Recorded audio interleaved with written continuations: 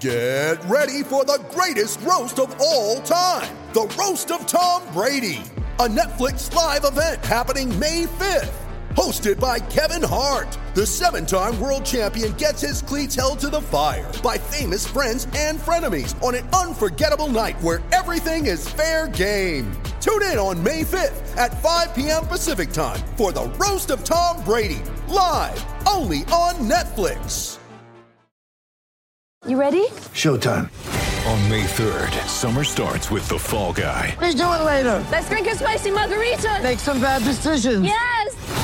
Audiences are falling in love with the most entertaining film of the year. Fall Guy. Fall Guy? Fall guy. That's what the poster said. See Ryan Gosling and Emily Blunt in the movie critics say exists to make you happy. Trying to make it out? Nope. Because I don't either. It's not what I'm into right now. What are you into? Talking. Yeah. The Fall Guy. Only in theaters May 3rd. Rated PG-13.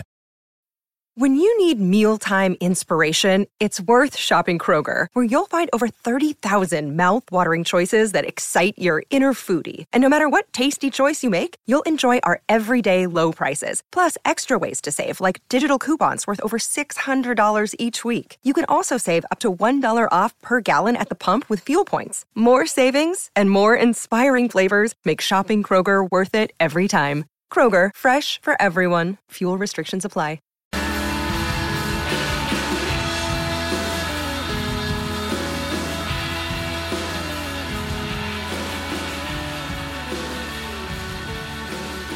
And then there were 6, a day short of a month since this strangely beguiling tournament began, and we can confidently wave a white flag in the vague direction of Afghanistan, South Africa, West Indies, and now Sri Lanka. I'm Phil Walker, and this is the Wisden Cricket Daily podcast in partnership with Travel Bag, creating holidays packed full of memories since 1979. And today I'm joined on the line from Birmingham by Photoshop junkie, midfield wallflower, and Cricket Biz's English correspondent, Mr. Vidushan Huntaraja. Vish, thank you for joining us.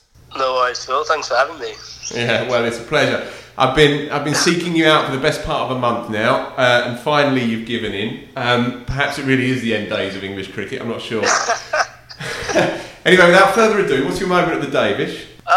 My moment of the day is one that ultimately meant nothing at all, and it was a back-foot drive that Vishka Fernando paid off Kagiso Rabada, and I thought it was quite indicative of Sri Lanka's World Cup so far, that this little lad, this little 21-year-old who they didn't think of giving a go until the England game, is actually quite a good player and just hit one of the best bowlers in the world pretty serenely through cover point. Yeah, you'll probably talk about today's game, later on in this pod, but that was my particular moment. Yeah, well, that was also mine for what it's worth. It was a rather humdrum affair, this game. South Africa won by 9 wickets in the end. Sri Lanka didn't really put up a fight. I don't think they were ever really seriously considered for that final 4 slot, but they were theoretically at the start of the day still in the mix. Karunaratne went first ball, ducked into a good length ball from Rabada, a slightly peculiar way to begin the game. Fernando's 2 little cameos have summed up Sri Lanka's tournament, haven't they, really? He made a beautiful 49 the other day and a good 30 today before just tossing it away, in truth, really. And it's rather been the story of Sri Lanka. Little glimpses of class as ever, but overall a pretty misfiring campaign. Yeah, it has been. I mean, like, you've probably come to expect it, actually. I as soon as they came into this tournament with a new captain and a couple of big players left at home, I genuinely thought that they'd be lucky to win 2 games. They were very lucky to get off the hook against Afghanistan, to be fair. England did their duty as hosts and made them as comfortable as possible to give them another. But yeah, they have, from top to bottom, they've been a little bit of a shambles. And I suppose it's going to be players like Fernando and Udana who give them something to hold going forward. But even from the start, having a Test match number 3 who bowls a bit of part-time spin as your main spinner batting at number 9 in Dhananjaya Silva is it's kind of mad. Just a little quick word on Kusal Mendes. Is he going backwards? He remains an enigmatic cricketer to me. Sometimes he looks like a world beater, but he sometimes looks like a rabbit in the headlights. Do you remember we used to have this conversation about Ian Bell every year? It'd be like, this is his coming of age knock. This will be his coming of age knock, and then it kind of clicked. And I suppose the thing with the thing to take from Bell's story is the fact that he got enough opportunities to succeed, and then went big. it's weird because Sri Lankan cricket won't really have too many players kind of fighting for Kusal Mendis's spot, but then at the same time, that in itself breeds a bit of a malaise, really, doesn't it? Because he's not particularly being pushed. They tried it a year or so ago, 18 months ago, where they left him out of the team completely, kind of for his own good, and saying that he needed to get away and recover and stuff like that. And he did come back a better player. Right. But yeah, it's just. Well, I was just trying to check actually how old he is, because 24. you feel like time's still on his side. Is he 24? Let's see what it says here. Yeah, 24. So yeah, I mean, he does have time on his side. But yeah, he's a senior player now. What is it? He's 38 tests, 67 ODIs. Yeah, but come 4 years' time, we might be talking about this new talismanic captain of Sri Lankan cricket, but he's got a long way to go before getting there. It was a strange old game today. I hope you didn't watch too much of it, Vish. I would say this is probably the least dramatic and exciting game of cricket that we've had at this tournament so far. It felt like the end of a drawn test match when 3 days have been written off for rain, where runs don't matter, boundaries aren't applauded, no one can remember who's bowling, and then there's just a limp handshake at the end and everyone goes home. The only exciting moment, and I hope you didn't see it because I hope you've had half a day off here, was the swarm of bees moment, which made it... Did you see this? I did, yeah. Yeah, so naturally enough, this would have made it onto the BBC's website for the clip service, and yet another dagger in the heart of cricket when new fans are coming to it and they just see 12, 13 men lying on the floor, huddling from a swarm of northeastern Geordie bees. You make it sound like they're louts, Geordie bees. Running amok over our precious game, they were. That would be a good name for the 100, actually, the Geordie bees. It would, wouldn't it? That would be perfect. Don't mention the H word. Okay, in the last 2 days, West Indies and Sri Lanka, of course, have fallen away. West Indies, 29 days ago, they beat Pakistan, turned them over comfortably, 7 wickets, job done by 2 in the afternoon. Now, they've staggered out of this tournament with 1 more point from a rain-off in 29 subsequent days. Have you been surprised? Been surprised by their demise? I suppose I have a little bit. Maybe I got caught up in the fast bowling hype at the start. When they were, when they bumped Pakistan, Trent Bridge, and we obviously saw them in the Caribbean put up, sticking up England a couple of times, so to speak. With the drawing that series in the Caribbean, and you kind of felt that there was something growing there. And I suppose Russell's getting a lot of heat, isn't he? Because of he hasn't been able to keep his body together. But really, I think when you look at it on paper, and if you don't get caught up in how skillful and how watchable they are, you kind of think that there are always going to be a few gaps in their side. For example, like they don't really have too much consistency with the ball. I don't know why Kemar Roach hasn't been playing, but it's too late now anyway. And batting, you know that Shai Hope's coming in there and is as reliable as they come. But if Russell doesn't come off, it's all a bit kind of patchy, I suppose is the right word. That game against Australia was telling because they played that like a T20. Russell kind of trying to take down Stark is one of the stupidest things of this World Cup, probably. Maybe along with the Geordie Bees. But it was just... they didn't really seem to know what they were doing. They seemed to... It sounds a bit lazy to say this, but I don't really have a better way of putting it. But it did seem like they came into this 50-over tournament with a 20-over mindset. Yeah. And it was a pivotal game, that Australia game. 50 for 4 they had them, I think, on the first morning, and still somehow contrived to lose that game. And if they had got over the line, you feel that they'd have built on that. And equally, Australia's evident weaknesses and vulnerabilities, which have now seemingly been eliminated, would have maybe come more to the fore. Oh, it's annoying, isn't it? It's it is. Like that game at Lords, they were. I didn't even think they were that good, but they were still, streets ahead of England. Yeah, they've got a couple. You can feel like they've got a couple of gears to go up as well. Like if, for example, I suppose Maxwell coming off, Stark actually blown away, getting 3 or 4 in his opening spell. That kind of, that's a ceiling they haven't yet gone through. But I think the worst thing was seeing Langer and Ponting, smiling and cackling on a Lord's balcony, and it's just like it really did feel like a little bit of a throwback. I've kind of used this analogy before, but like when a kid's getting picked on at school and then his dad turns up in the playground the next day. It's It's a little bit like that. They got pasted last year, and then they brought, obviously Langer was there last year. They brought in Ponting, and now Warner and Smith are back, and you're like, oh God, they're actually quite good again, aren't they? And also, Finch mentioned 5 times world champions about 15 times during the course of that day, before the game, at half time, after he got runs, and at the end. And it's just something that they keep driving home. 5 times world champs, 5 times world champs. It doesn't happen by accident. And it's all fair. It's all fair. They may be alpha-ing England, to coin the current term, but it's all fair game, really. You mention England. Are you aware that they're really struggling to qualify for the semi-finals, Vish? Well, so I heard they already qualified. KT gave them the cup, didn't he? I think he literally presented it to them the other day. I want to ask you, you've been travelling the country, following them, you've seen every game. Is it akin to following a secret cult, known only to a few? I suppose a little bit. Are you having a dig at, I suppose, like how little the World Cup has kind of permeated the public conscience? Never. I think what's quite interesting is the Women's Football World Cup, because when this was in the calendar, even a year ago, well, obviously there was look at what happened with cricket in 2017 with the Women's World Cup.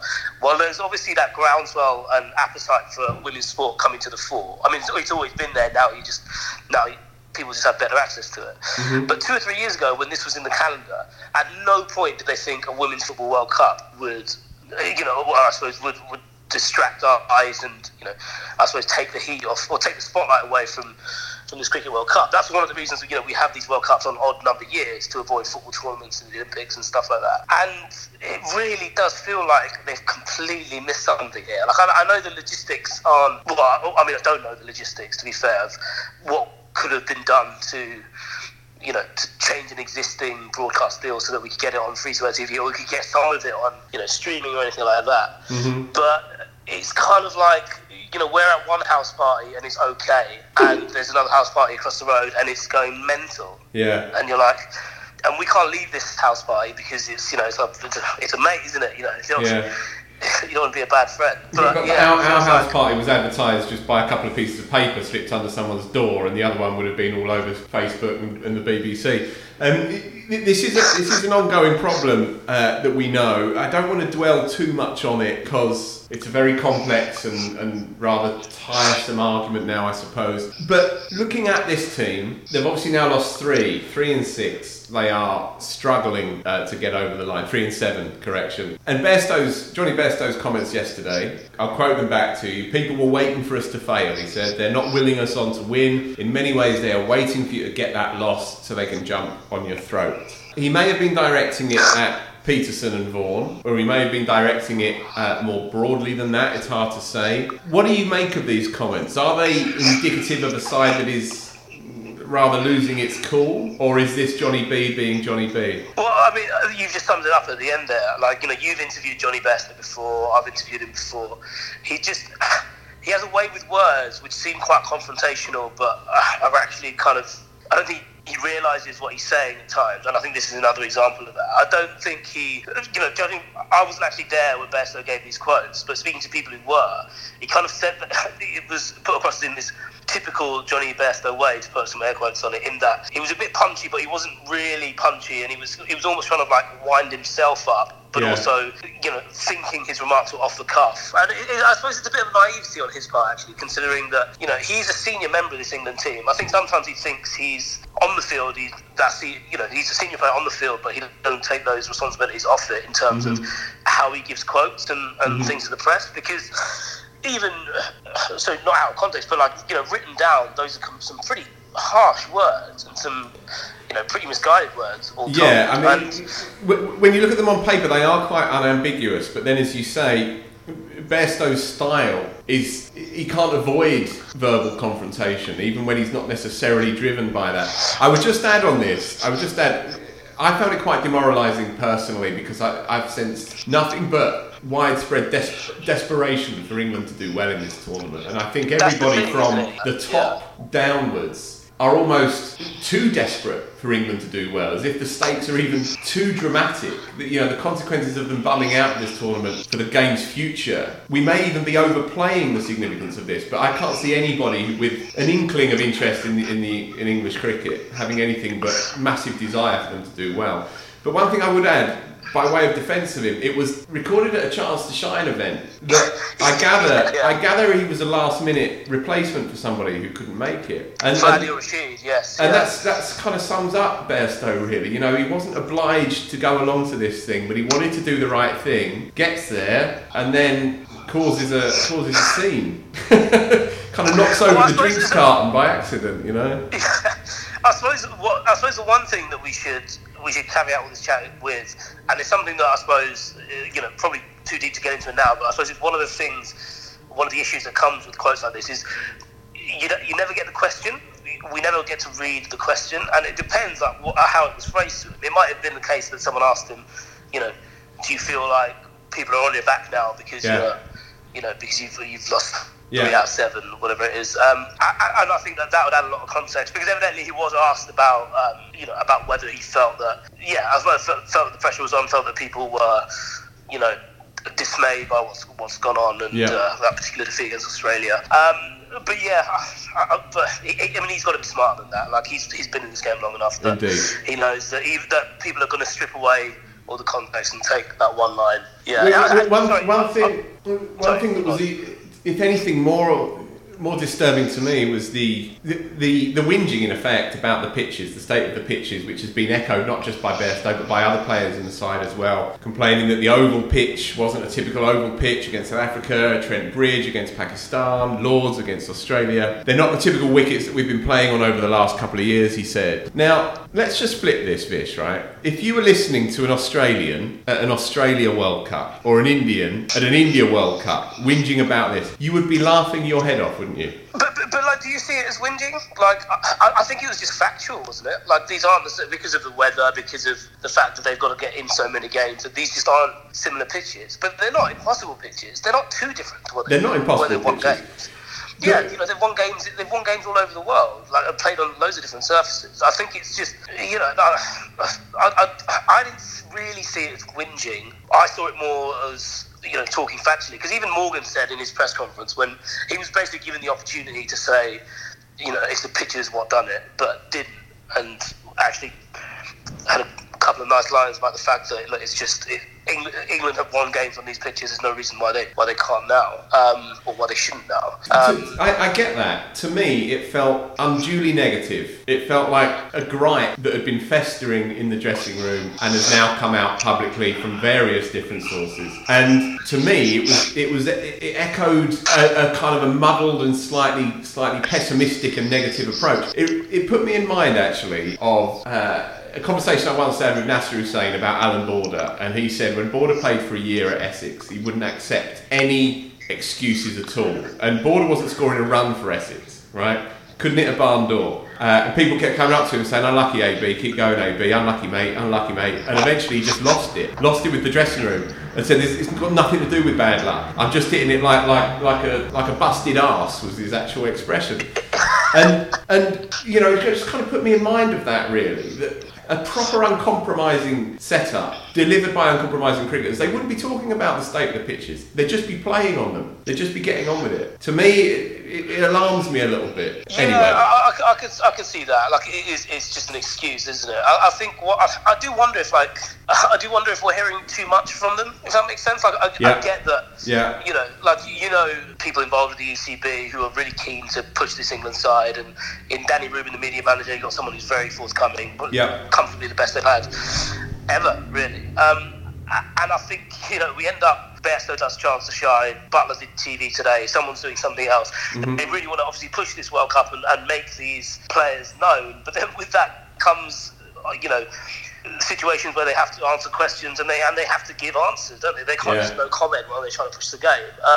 And maybe that's why we kind of get the sense that they're all making excuses and they're all, complaining about stuff. All right. Yes, it's a tricky one. Sorry, I hear all of off that. Let me ask you about Sunday then. How the hell are they going to beat this Indian side on a pitch at Edgbaston, which even though it may be a fresh pitch, is still going to turn because it turns forever at Edgbaston? How are they going to beat this side? I suppose they're going to beat them by playing the way they did against Sri Lanka, by playing the way... Sri Lanka in Sri Lanka rather than Sri Lanka in Headingley. Big call. Because they'll definitely be tapped then. But I think also they can take heart from the fact that this India side beat them in that first ODI this time last year, basically, and then they turned it around. And the crux of that was dealing with Kuldeep and Chahal. Yeah. So, Kuldeep took 6 for in that first game. Chahal actually had quite a quiet ODI series. They can and they can do their best to draw on that. They know, I suppose, the variations that the left arm and right arm wristman is going to bring. And if they're... if their minds are not too cluttered, it can be pretty straightforward for them. The one big issue for me that they're going to have is Jasprit Bumrah, who is stunning. I think he's. I'm not sure what the wicket tallies will agree with this, but I think he's been the best bowler. Him and Mitchell Stark probably. Mo Amir in third, but Bumrah for me up there. I would echo that. I had a look earlier actually. He's only taken 9 wickets, Bumrah, but his economy rate is outstanding. He is the full package. I sound like even more that I don't know what I'm talking about, but to me, I just feel like it falls back on that hoary old cliche. Joe's got to get 100. Joe's got to get 100. He made 200s back to back last year in those ODIs that you talk of. He averaged something like 75 against spin bowling in ODI cricket and played Yadav beautifully last year through mid wicket. With the spin. It all hinges on Joe Root, doesn't it? Yeah, but why? Like we've had, it shouldn't. But I mean, you're absolutely right. It does. I think one of the interesting developments over the last 6 months, say, is the way that Ben Stokes has basically turned into a Joe Root type player. Like I think because of his personality and because of the way he goes about the game, we I suppose imposed all these characteristics on him. And one of them is that he's this just freewheeling six-hitter. He's like Joss Butler, but he's not actually, is he? He's got a proper technique, goes all the way forward, goes all the way back, and is someone who also is a very good player of spin. So I do wonder if they don't want to get too funky too soon, but I wonder, given Butler's in a little bit of an iffy run of form, rather than promoting him per se, maybe actually just having Stokes in there as a bit of a lock really at number 5, and having Morgan at 4, and just settling with that, and just thinking, right, we're not going to do anything too funky now. Let's just see if we can on these kind of pitches. We're not going to get 350, 380, but let's see if we can get to 300, 320 instead. Maybe just recalibrating that by embracing a bit of conservatism. I can't believe I'm saying that, but that's where this team are at right now, I think, especially against a team like India. When in doubt, English cricket turns conservative. Have you been able to see the pitch yet, Vish? Have you been over to Edgbaston? I haven't actually. No. We'll get a look at it tomorrow from afar. Jason Roy? No, not today. What's the story? Well, they say Jason Roy. I thought promising. We just keep hearing promising. It sounds like he had quite a substantial bat today. He was at Lord's and had a few throwdowns with Collie, but this seems to be like a proper workout with bowlers and everything. And Butler said today that he was in good shape, which is strange for a hamstring tear, because they wouldn't give us a grade. Right. Like I think they graded 1 to 3, 1 being the least severe and 3 being the most. But they were kind of reticent to give us that information. Kind of understandably so, because if they call up a replacement and then Roy's fit, they can't bring him back into the squad. Sure. He's ultimately disqualified from coming back in. So there'd be no reason to call for a replacement just yet. But it sounds like I don't know if it's worth the risk. Obviously Vince isn't having the best time of it, but it sounds like he's in contention for Sunday, which is surprising to me at least. Yeah, indeed. And Jofra didn't look fit the other day. No, and he didn't bowl today either. I suppose, we've got another day, haven't we, to see what's what. Okay, well, hold on. Sorry, let's throw it forward then. If Jofra doesn't make the cut, who do you bring in? Well, it's Plunkett, isn't it? England have lost all games that he hasn't played in, so might be worth bringing him back, even just as a token thing.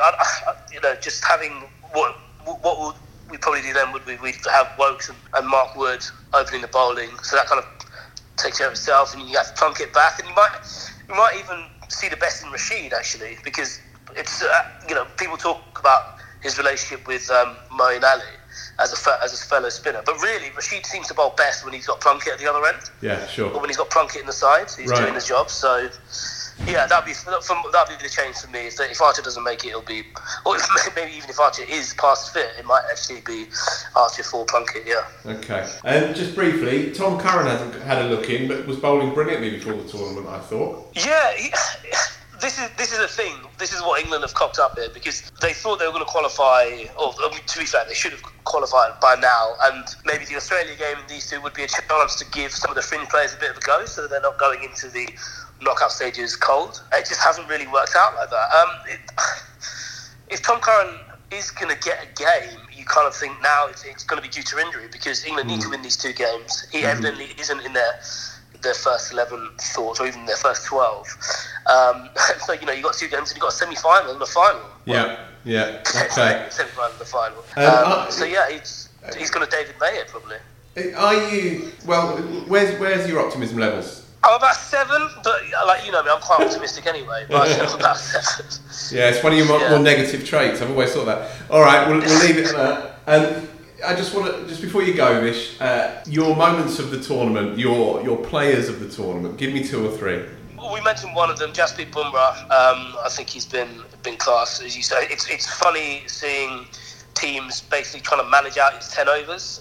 He's going to end up, as you mentioned, his column rate there. I think that'll be the real measure. We don't need to look at the wickets column for him. Babar Azam as well. I think it's that it's that Rudyard Kipling poem, isn't it, about keeping your head while all around you are losing theirs. He just comes in and gets 50, doesn't he? Obviously got 100 against New Zealand, but comes in, you can bank on a 50 from him, while everyone else does all sorts of weird shit, like Mohammed Hafiz getting out to part-timers for fun, being caught on leg side boundary. But he just goes about his business, and yeah, he's a classy player. You're an Azam fan. Do we need to talk about him in that Root, Williamson, Kohli column? I think in about 10 Test matches time, maybe 15, we absolutely do. Yeah, not yet, because he has to get the numbers across all 3 formats. But there's no question that he will. You know my feelings on him.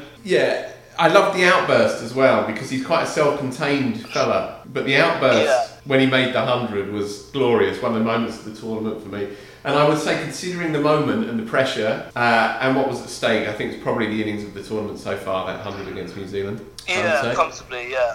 Especially the crowd reaction as well. I think that made it. That was seeing Edgbaston go green. I know we're going to see it go blue on the weekend, but seeing it go green was pretty cool, actually. Yeah, indeed. Can't begrudge them that. And lastly, before you cut me off, Shakib Al Hasan as well. He's the best all-rounder we've ever seen.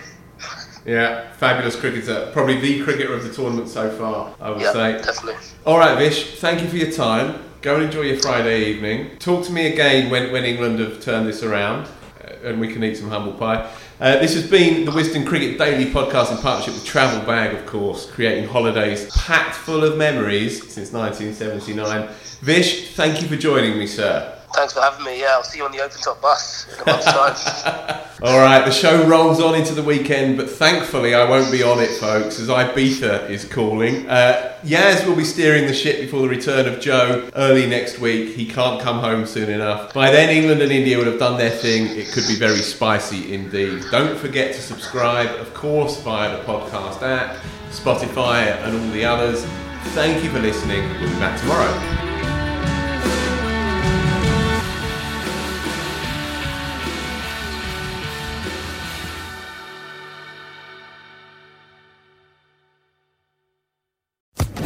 Social Podcast Network.